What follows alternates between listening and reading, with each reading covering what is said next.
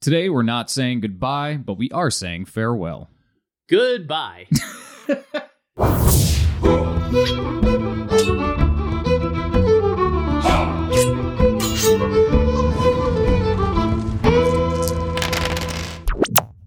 Welcome to Passive Aggressive Perception, the system agnostic TTRPG podcast, where we ask more questions than we provide answers.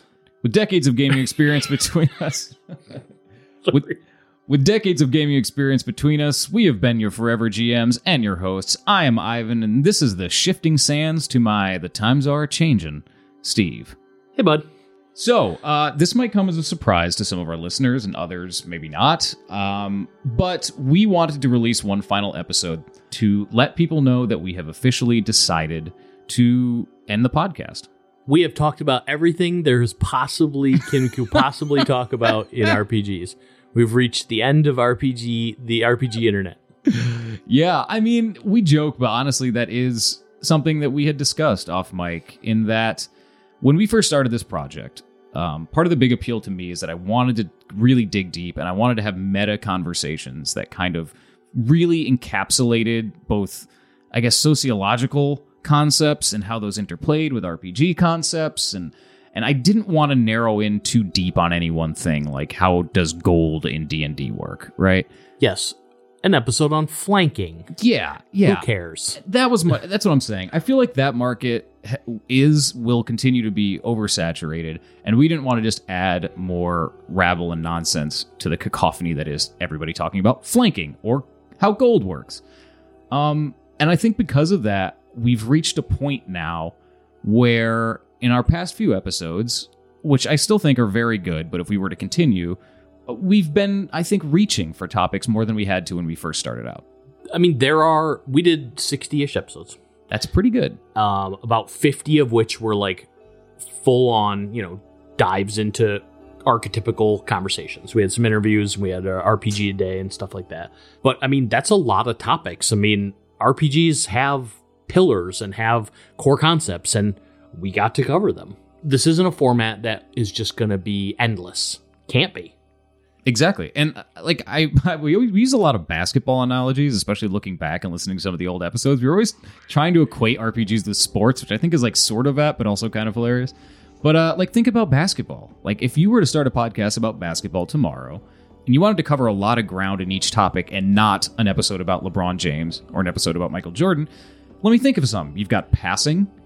You've got dunking, you've got jump shots, you've got foul free throws. Like, can you come up with 61 ideas? Because I'm not sure I could for basketball. It's kind of hard. Yeah, with this, the point of this wasn't to be, we'll continue this, we weren't going to be a basketball news pod. Right. We weren't going to be a basketball, hot takes. Mm-hmm. We weren't going to break down players or teams. We were going to talk about the core concepts of the game.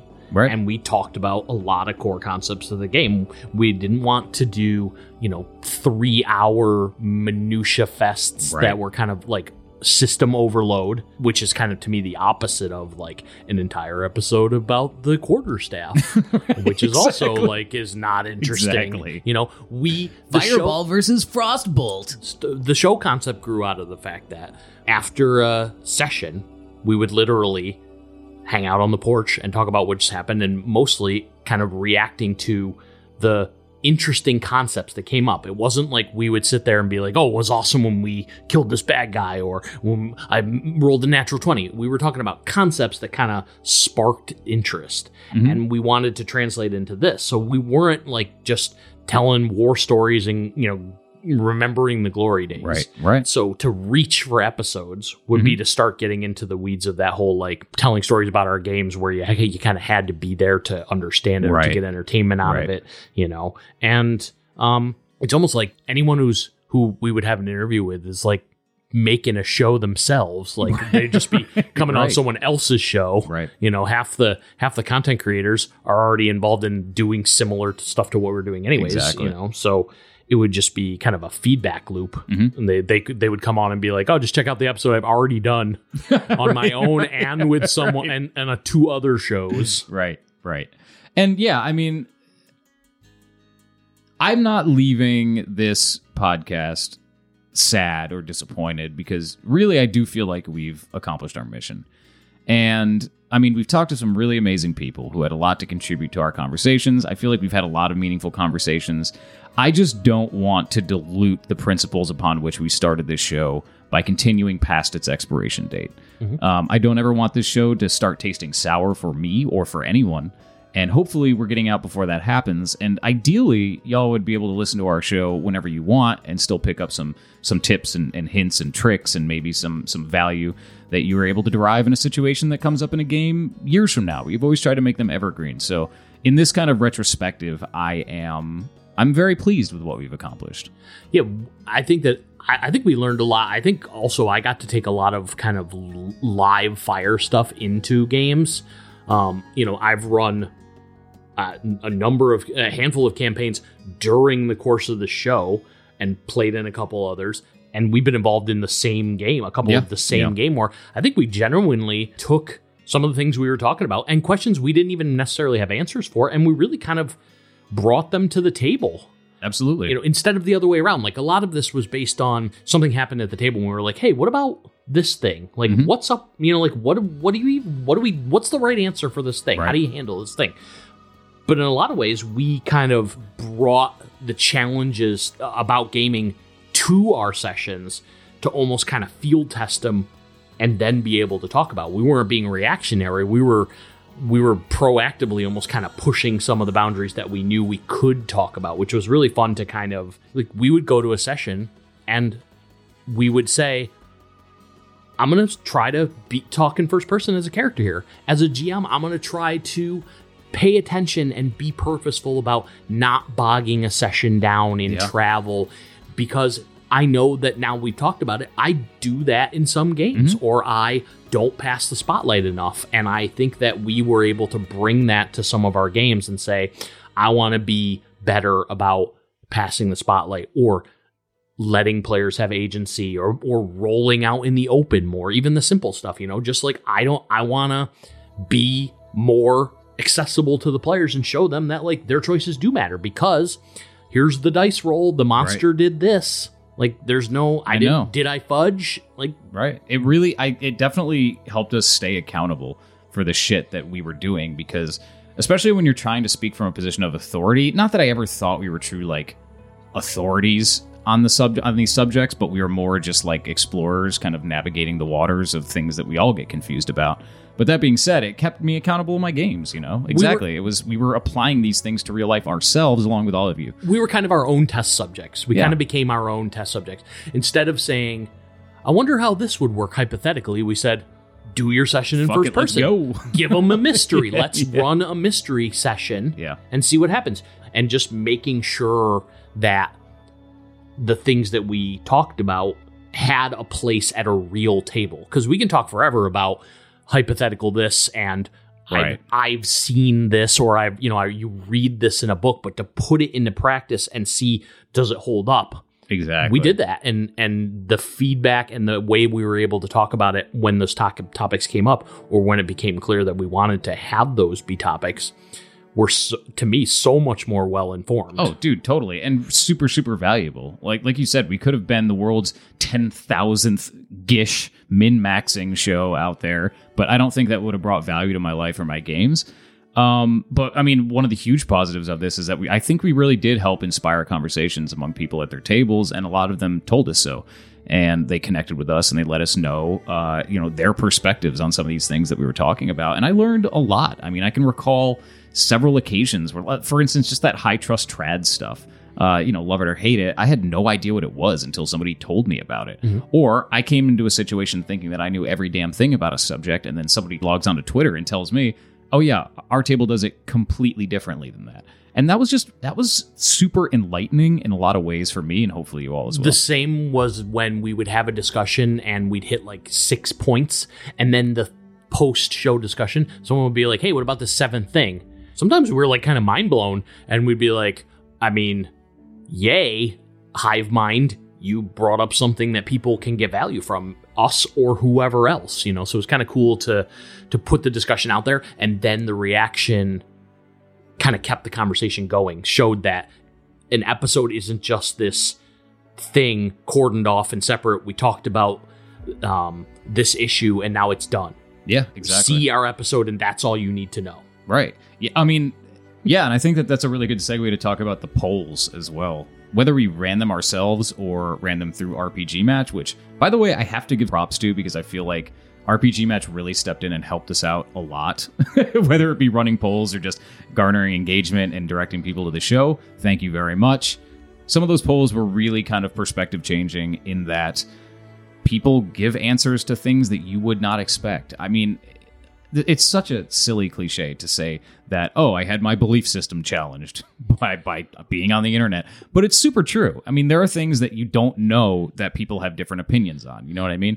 It's just a perspective that you don't know you don't have. Mm-hmm. You know what I mean? And that's what it really kind of exposed me to. It definitely got us out of our echo chamber and the bubble of here's the show notes. Mm-hmm. And that's where it is. That's our whole of our knowledge. And as much as we were trying to use these topics to give people a little bit more for them to use, we got things to add to our repertoire, our perspective on some of these topics. Even just talking about them and having a structure of the show, mm-hmm. It was definitely more illuminating than just thinking about them or trying to do it at the table, just improve at the table. Yeah. I mean, the other obvious advantage is just all the people that we met through here.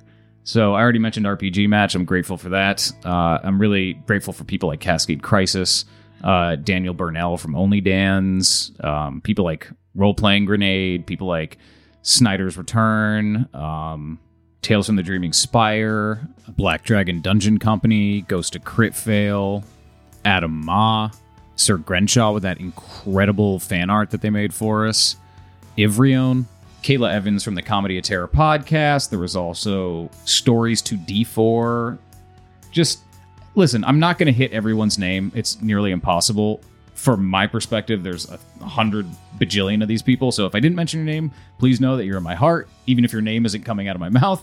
But yeah, I mean, just the connections we made, I think were very legitimate. They were real, really supportive, and I'm grateful for all those people. Also, all people that we knew before the show who engaged with us during the show through links at us or gave us even just a thumbs up or interacted with us on social media. All those people were in our gaming lives before and during the show and will be afterwards. So yeah, another huge thank you to the guests we had too. Massive ups for those people. Michael Lowe of Luck of Legends. I still seriously respect him, and you should definitely check out that organization, teaching kids with RPGs and proving that you don't need violence in a game to make it fun. We've got Eric Swanson of Narrative Dynamics, kind of a revolutionary, rebel, young RPG designer that's kind of putting out some interesting content out there that you're probably not going to see from any other indie designer. And then we've got Alex Klippinger, one of the most prolific designers that I've had the opportunity to speak with over 80 things on DM's Guild and Drive-Thru RPG, as well as, contracting for people like Cubicle 7 and other huge names. Yep, definitely perfect examples of bringing in some opinions and perspectives that we didn't even necessarily have, and topics that we are not experts on, and letting people who have a lot more information and experience talk to the audience and talk to us and give us some new perspectives. So 3 people who brought a lot of information that we didn't have to share, and then just kind of expanded our viewpoints on a couple of cool things. Yeah, 100%.